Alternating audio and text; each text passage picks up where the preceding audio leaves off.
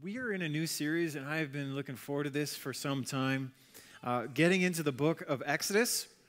So if you're new to your Bibles, it's your second book in the Bible, right near the front. I'm going to encourage you to open up your Bible, a physical, real Bible, as I'm teaching, and we're going to be doing that every Sunday. If you don't have one, there's a bunch at the back. Grab one. That's our gift to you, or even just borrow it for the Sunday. We've been reading such piddly portions of Proverbs. That's my alliteration for the morning. We're going to read a lot of scripture in this series, and so I hope you're looking forward to that. So open up to Exodus chapter 1. I'll be reading from verse 6 all the way to chapter 2, verse 25. So almost 2 chapters this morning. They'll also should be on the screen behind me. In time, Joseph and all of his brothers died, ending that entire generation. But their descendants, the Israelites, had many children and grandchildren. In fact, they multiplied so greatly that they became extremely powerful and filled the land. Eventually, a new king came to power in Egypt who knew nothing about Joseph or what he had done. He said to his people, "Look, the people of Israel now outnumber us and are stronger than we. We must make a plan to keep them from growing even more. If we don't, and if war breaks out, they will join our enemies and fight against us. Then they will escape from the country." So the Egyptians made the Israelites their slaves. They appointed brutal slave drivers over them, hoping to wear them down with crushing labor. They forced them to build the cities of Pithom and Ramses as supply centers for the king. But the more the Egyptians oppressed them, the more the Israelites multiplied and spread, and the more alarmed the Egyptians became. So the Egyptians worked the people of Israel without mercy. They made their lives bitter, forcing them to mix mortar and make bricks and do all the work in the fields. They were ruthless in all their demands. Then Pharaoh, king of Egypt, gave this order to the Hebrew midwives, Shiphrah and Puah. "When you help the Hebrew women as they give birth, watch as they deliver. If the baby is a boy, kill him. If it is a girl, let her live." But because the midwives feared God, they refused to obey the king's orders. They allowed the boys to live too. So the king of Egypt called for the midwives. "Why have you done this?" he demanded. "Why have you allowed the boys to live when the Hebrew women are not like the Egyptian women?" The midwives replied. "They are more vigorous, and they have their babies so quickly that we cannot get there in time." So God was good to the midwives, and the Israelites continued to multiply, growing more and more powerful. And because the midwives feared God, he gave them families of their own. Then Pharaoh gave this order to all his people: "Throw every newborn Hebrew boy into the Nile River, but you may let the girls live." About this time, a man and a woman from the tribe of Levi got married. The woman became pregnant and gave birth to a son. She saw that he was a special baby and kept him hidden for 3 months. And when she could no longer hide him, she got a basket made of papyrus reeds and waterproofed it with tar and pitch. She put the baby in the basket and laid it among the reeds along the bank of the Nile River. The baby's sister then stood at a distance, watching to see what would happen to him. Soon Pharaoh's daughter came down to bathe in the river, and her attendants walked along the riverbank. When the princess saw the basket among the reeds, she sent her maid to get it for her. When the princess opened it, she saw the baby. The little boy was crying, and she felt sorry for him. "This must be one of the Hebrew children," she said. Then the baby's sister approached the princess. "Should I go and find one of the Hebrew women to nurse the baby for you?" she asked. "Yes, do," the princess replied. So the girl went and called the baby's mother. "Take this baby and nurse him for me," the princess told the baby's mother. "I will pay you for your help." So the woman took her baby home and nursed him.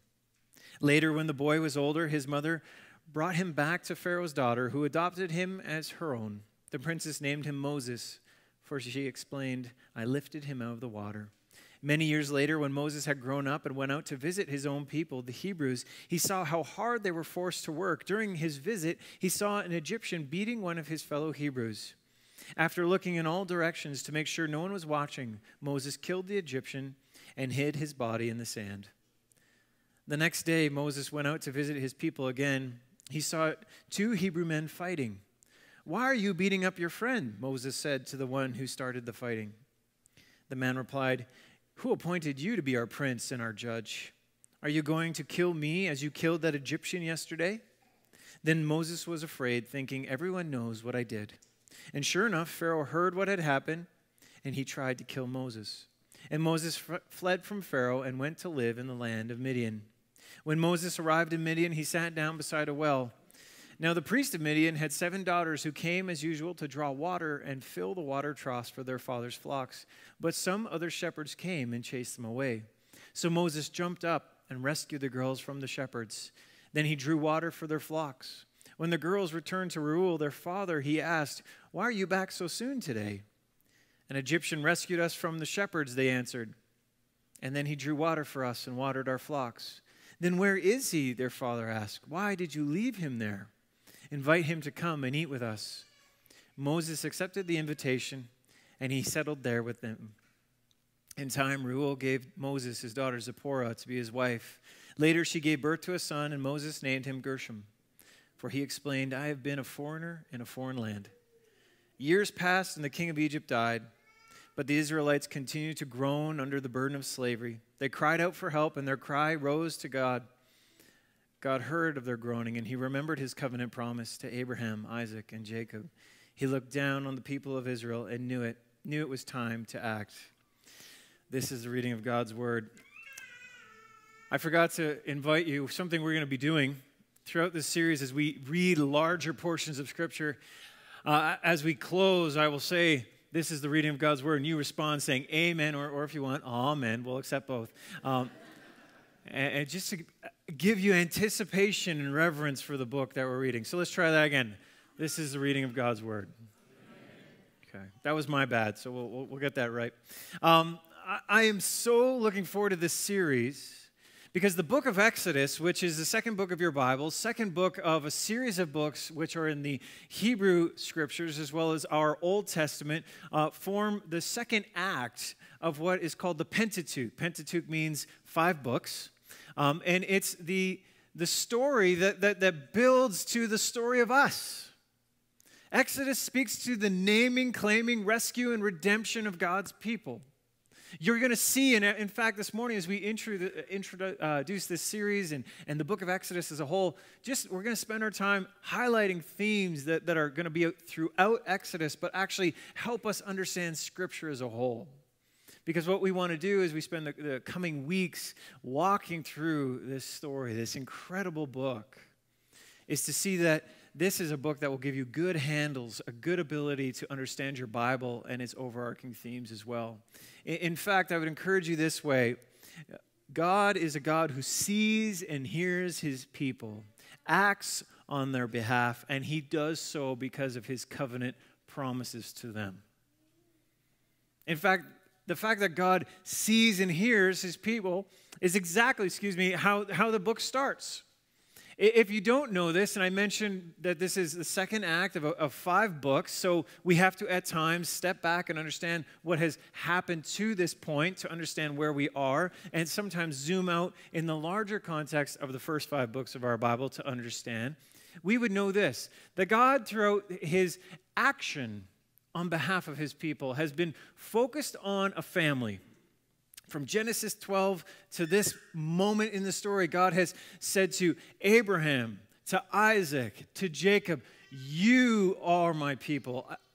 He makes a covenant. Covenant means a promise. In fact, we don't have great representation of what a covenant is in our culture except for that of a marriage. Because it's a promise that says, "You are mine and I am yours." It's that I will be faithful and remain with you no matter what. That's when we see and hear the vows of, in rich or for poor, in sickness and in health, until death do us part. God says to Abram and his family, "You are mine and I am yours," which extends to Isaac and to Jacob. Jacob who has 12 sons, and those sons who betray one of their own, sell him into slavery. Joseph who goes into slavery in an Egyptian's house, ends up in an Egyptian prison, but from there, through God's providence and his love, is raised to second most in position over Egypt, prime minister over the ancient superpower of Egypt, where God uses him to preserve the family in a time of famine.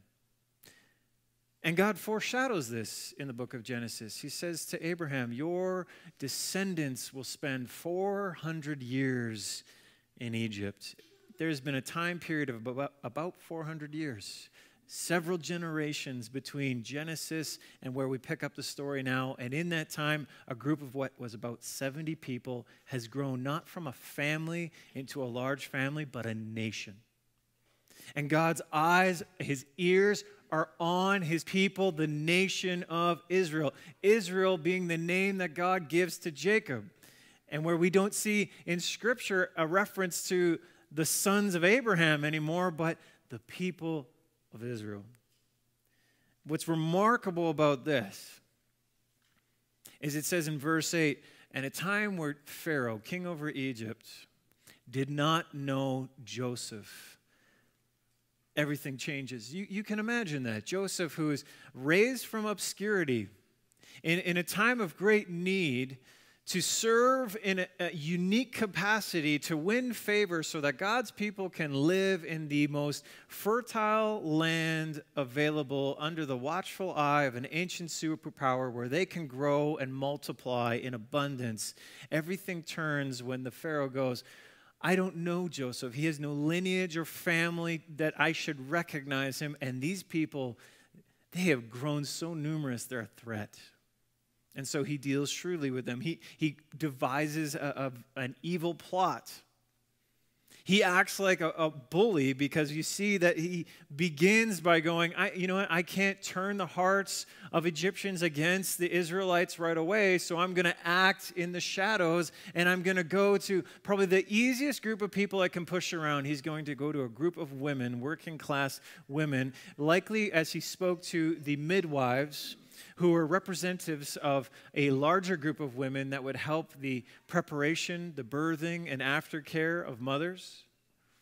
He goes to them and he says that you're going to watch and to kill. If there's any newborn son in Israel, by your hands they should die. Now, I want to hang on that for a moment, that men, let me talk to you for a moment.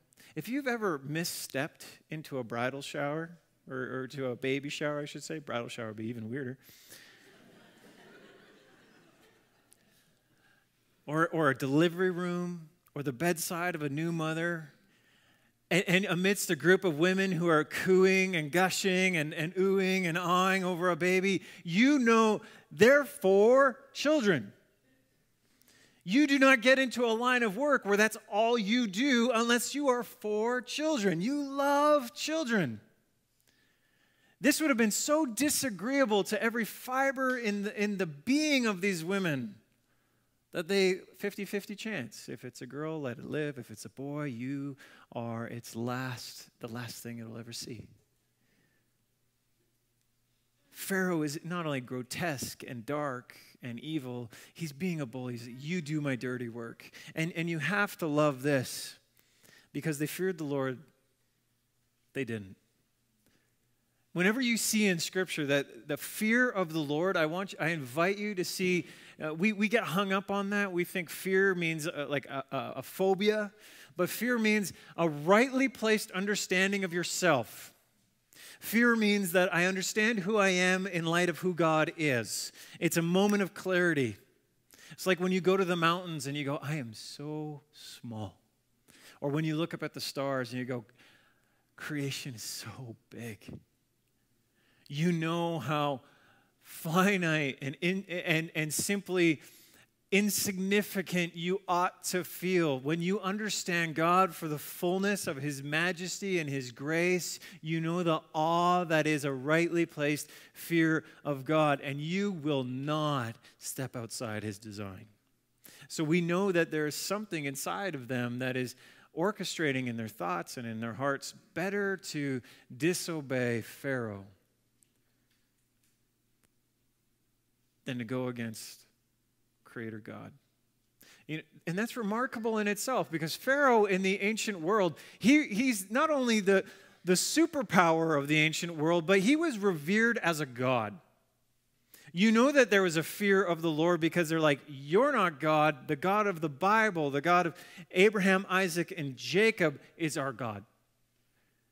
And though it might cost us, though it will likely cost us greatly, we will obey him. And you have to appreciate the back and forth. You actually giggled. The first service didn't, so I appreciate that you did.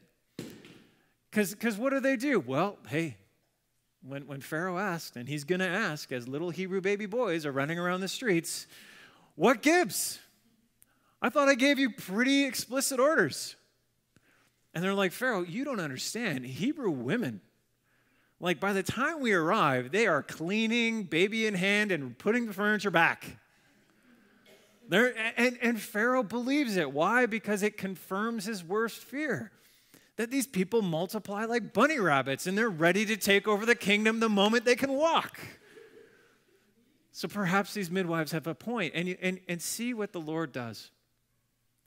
That he sees them and he hears them because they feared the Lord and they did not acquiesce to evil. They did not choose to walk in darkness, but stood out exposed in God's brilliant light. It says that God blessed them with families of their own. You've heard the expression, always a bridesmaid, never a bride. Always a midwife, never a mom. That God gave them what their hearts wanted most. In a time of most uncertainty that a Hebrew woman would have a family, God gave them a family. I mean, you got to love that. How many of you, like, come on, this is right on the surface, Canadian culture. How many of you go home and you're like, God, do you hear me? Do you see me? Do you see what's going on? Like everything is going off the rails. Will you take care of me? And God's word reminds us again and again and again, there's this theme that he wants to drill into our hearts. I see you. I hear you. My eye is always attentive to my people. My ear is always inclined to their voice. And he calls us out of darkness. You know, let me just side note, but you got to love this. The superpower of the ancient world, a male voice who is revered like a god, is thwarted by a group of women. I mean, that'll preach. You know, I'm waiting still for the one lady to go, amen. Like, midwives, a faithful mother, a spunky sister, and then, you know what, the one person who you know is going to defy daddy's orders, the princess of Egypt. God uses them to orchestrate his grace in huge uncertainty. And I got to say this because it's enough there that I have to speak into it. If you're single, how I love you and my heart goes out to you. Time and time again, I'm sitting down with, you know, young 20 and 30-year-olds who are looking for that special someone, and their hearts are heavy because they're like, I don't want this app. I don't want to go to these places and these events. But that's where the people are. And so I acquiesce to darkness to hopefully get the thing I want, and I don't. And then they go through this cycle of regret and sorrow. And let me just say this. If you, particularly ladies, if I can step into this place, if you want a good and godly man, go find a church that you think has the capability to raise one and stay there. And guys, if you want that kind of girl, become one. And this is, like, I pray that that's Mission Hill, and if it's not, we'll send you and bless you to be in that church, because that's how we grow, not by acquiescing to darkness, but by a fear of the Lord, saying, you know what, this is going to be harder, this is going to hurt, this is going to be difficult, I'm going to go and stand in the light. In fact, I would encourage us this way. Exodus reveals that evil does not sleep. It grows bolder and bolder that it might reach beyond the shadows. Notice how Pharaoh operates, how he escalates. I can't bully. I can't turn the greater populace against Israel. So I'm going to give the order that every Egyptian has the right to enter the homes of Israelites and take their sons and throw them into the Nile. Like, just let me translate that for us for a moment. Because of your nationality, it would be the same that somebody could kick open your door, steal a baby from your arms, and throw them into the Bow River, and you were powerless to do anything about it. What Pharaoh is effectively doing in this, he's building beyond culturally accepted distinctions. There was always a distinction, no matter what the culture, second-class, first-class citizens and slave cultures. But now he's making the distinction. There are the citizens of Egypt and there are vermin, Israel. These people are pests and they need to be dealt like that. His plan is this, that we're going to eliminate the boys, but we'll keep the girls. Why?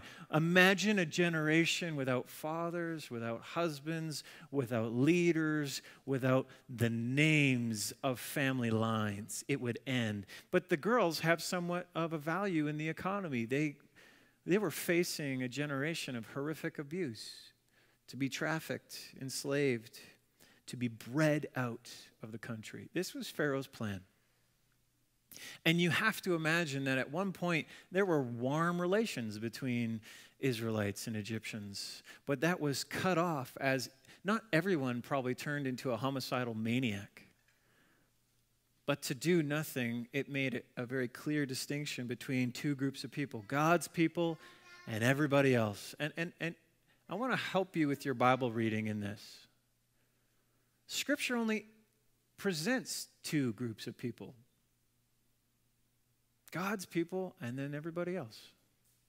And it's remarkable. I challenge you as we are inviting you to get into this book with some depth over the next course of weeks. Read it and see if it's not there. That we see that this isn't the story of an ancient superpower, but rather the rise and fall of an ancient superpower as a nameless group of slave people are brought into the foreground and God blesses them to become the vehicle for his redemption and salvation of all people. See, Scripture tells us this, that God not only sees and hears his people, his focus is solely on them. Church, you should get excited. Because if you think you're powerless, you know what? We're just not in a position of influence. What can we change? What can we do? You know, if we were to say the story and the history of our city is made in the room of city council, you are wrong. That there is more influence in the heavenly places, that God's narrative and his story, which is the only story, is that his eyes on his people. That's us. So there's more authority here. As we come to him, call on him in prayer, that he hears us and he sees us. Like that should rally and excite our hearts. Now, I would encourage us this way. Not only do we see this horrifying plan come to be, and we know that despite the encouragement of the midwives and their families, the faithfulness of God to provide for Moses, there was horrific things happening all around them. But in the middle of that, God provides, a deliverer is born. God's heart is always towards his people. And if you're wondering, Aaron, why are you hammering and emphasizing this point? Well, I'm glad you asked. Because it's the real power to move, defy, shape the world as we know it does not exist in the rooms of power as we think they are, but it exists in God's people. Church, that if we only understood that God acts on behalf of his people. Jump to chapter 2, verse 2. See, in your translations, the one I read, it says that as Moses is born, his parents see that he is a special baby. Now, in the King James, it would say a goodly baby, which a lot of commentators see that as probably healthy, robust, physically fit. But I would actually argue that it's speaking to something much more, that Moses had the greatest gifts available to him in that day. Parents who were obedient and feared God so much so that they were willing to defy the word of Pharaoh. They were willing to risk big, risk everything that he would have a chance. To have a sister that would wait in the reeds to ensure his safety. To know that value and to experience it means that he had a chance like few others. Church, like, it's in the text, so I don't feel bad saying it, but I'm not simply saying this to get you to sign up for kids' church. The most important ministry we have is our kids. Like, I say that as a dad who loves my children and loves yours, that our most important ministry in this church is our kids. That we would invest in them, that we would have the courage to go against the stream and to stand up and take hits and sacrifice big so that they have a chance to know and to grow in Jesus. And we see that Moses gets that. We actually see that God is moving in the background so that his love, his majesty, his plan would be so evident in the foreground. You got to see this, that you will not understand how God works on our behalf unless you understand that God sees and hears you first. Because otherwise we would simply look at this and go, that's circumstance, happenstance, it's good fortune. But what are the chances? I mean, think of the symbolism as a mother who gives up her child and God returns that child. To surrender to the water. Water was a symbol of chaos and death. And yet to know that child would not only live, but live an incredible life. I mean, these are themes that are right there, and what's maybe not explicit but implicit in the text is what we would know to be true, that God is moving in all these things. Do you think it's a happenstance? Do you just think it's good fortune that basket comes to Pharaoh's daughter, the one person, the one woman in the nation probably who could go, oh, I can provide a future for this child? And you got to love the back and forth between Moses' sister and Pharaoh's daughter. You know, out pops from the reeds, I know somebody who can nurse the child. It's like, I bet you do. Go tell mom her baby's okay, and I'll pay her to take care of him. Like God in his grace acting on our behalf. We see this again and again in the story, and yet we're a people that does this. God, are you really there?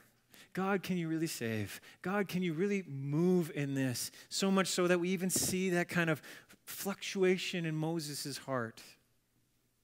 Because I told you that God is a God who sees us, hears us, who acts on our behalf, and he does so through his faithfulness to his covenantal love. You see, I can only speculate in this regard, but I think I'm pretty safe.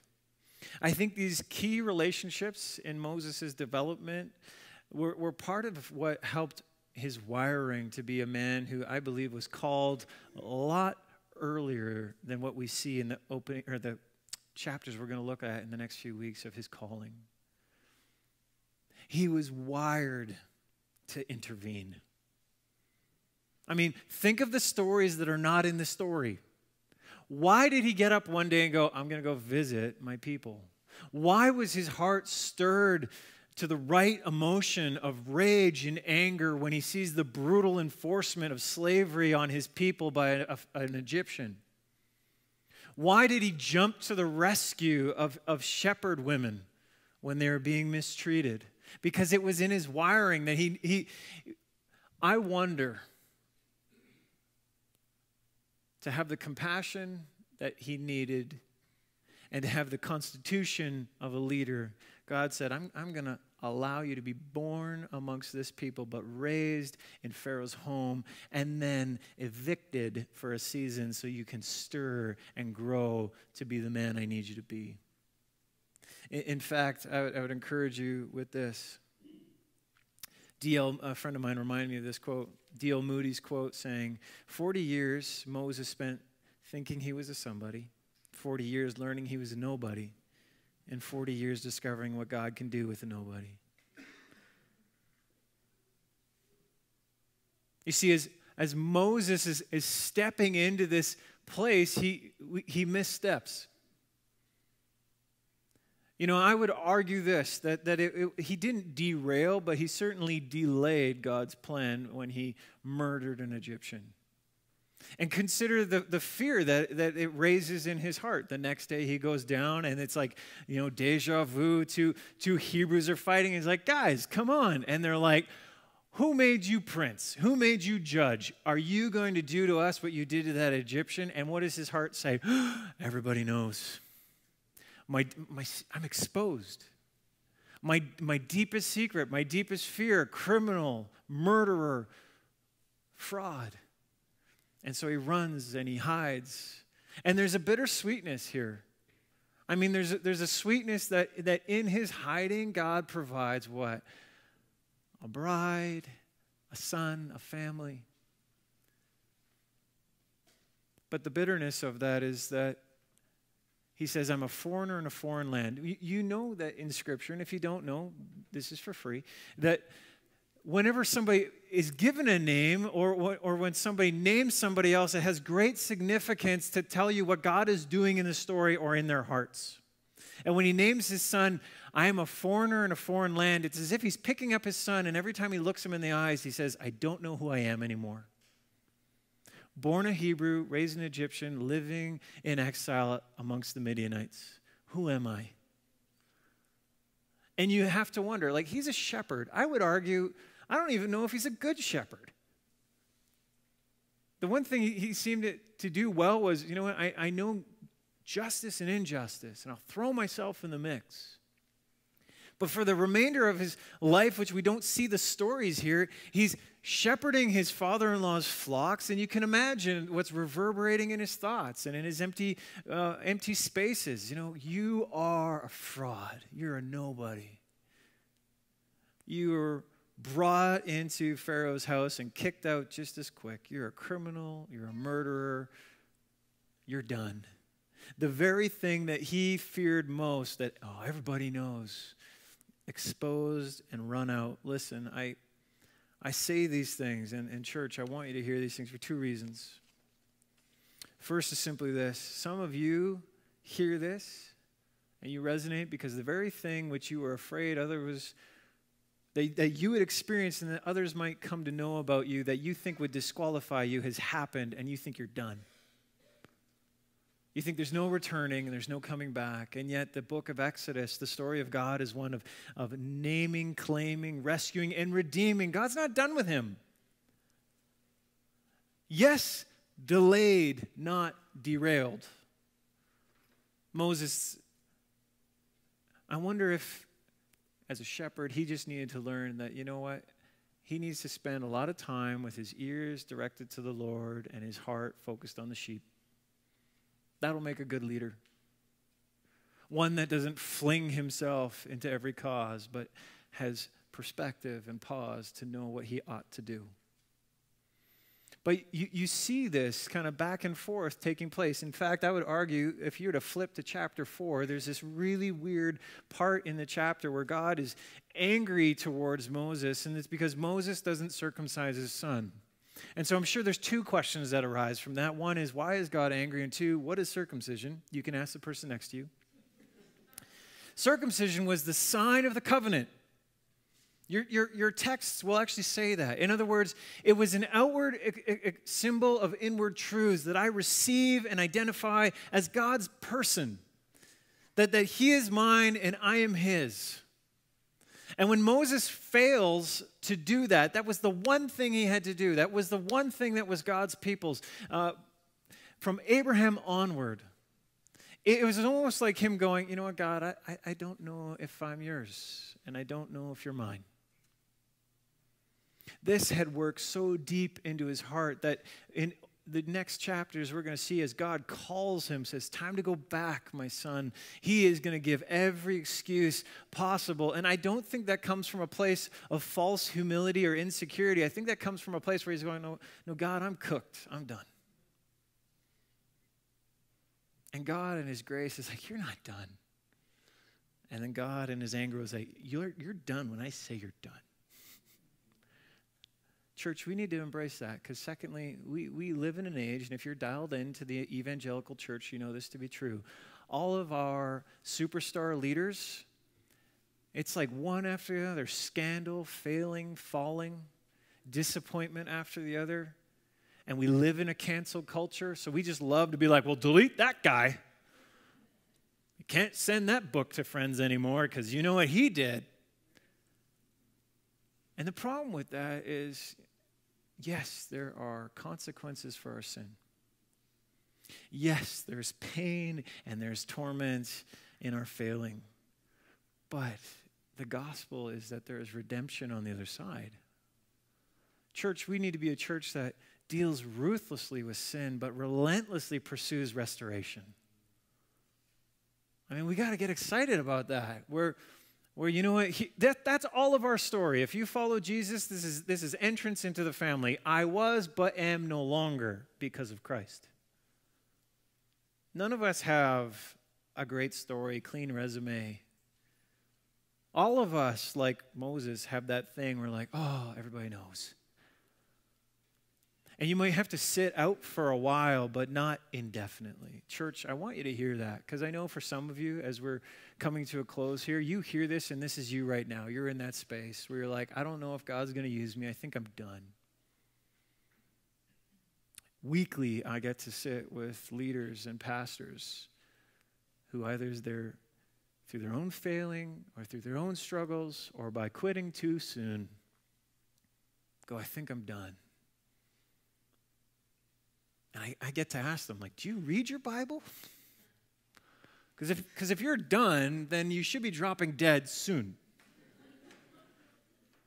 But if you have air in your lungs and a heartbeat, that means God's doing a work to bring you back.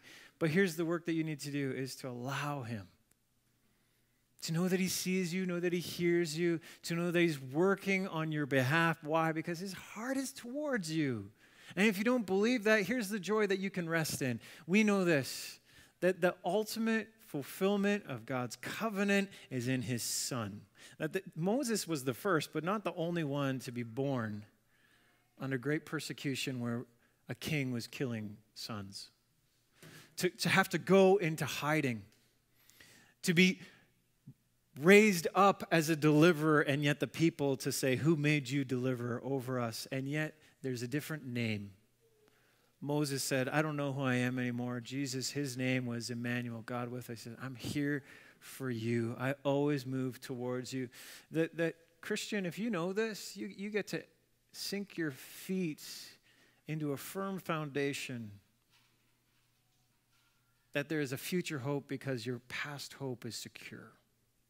And if you don't know that I'm going to pray in a few moments, and if you want to receive that you can pray in the quietness of your heart. Good news, God hears it. And you can enter into that space to know his heart is towards you, that he sees you, hears you, will act on your behalf. In fact, he's done that in the greatest capacity ever imagined in sending his Son. So let me pray. And church, we're closing this way today. So after I'm done praying, you are sent not to go, but to go to the ministry fair and hopefully get connected to our church a little better. So Father, I lift up this church, and I pray for those, Lord, who feel disqualified. Lord, that the season of heartache and pain would be soon over, and a season of redemption and rescue would be theirs. Lord, I thank you that with great boldness and courage, I can pray for that because, Lord, it is made so accessible, so evident for us right now in your Son, Jesus. God, you sent us the deliverer, which tells me you see me, you hear me when I call, you act on my behalf. And not because of anything of myself, but your covenantal faithfulness, where you said, I'll be yours and you'll be mine. We get to enter into a hope that is ours now and forevermore. So Lord, I pray you do that work in our hearts. And for anyone here who's maybe accepting that for the first time, you say in your word that we receive a relationship with you through repentance and faith, to say, God, I haven't had a fear of the Lord. I've thought I'm pretty big. And I'm hearing your word today, and I know I'm so small. Forgive me, and Lord, accept me, Jesus, that they would feel your presence and you'd stir in their life. And I pray, Jesus, that you would equip this church to honor and glorify you. In Jesus' name we pray. Amen.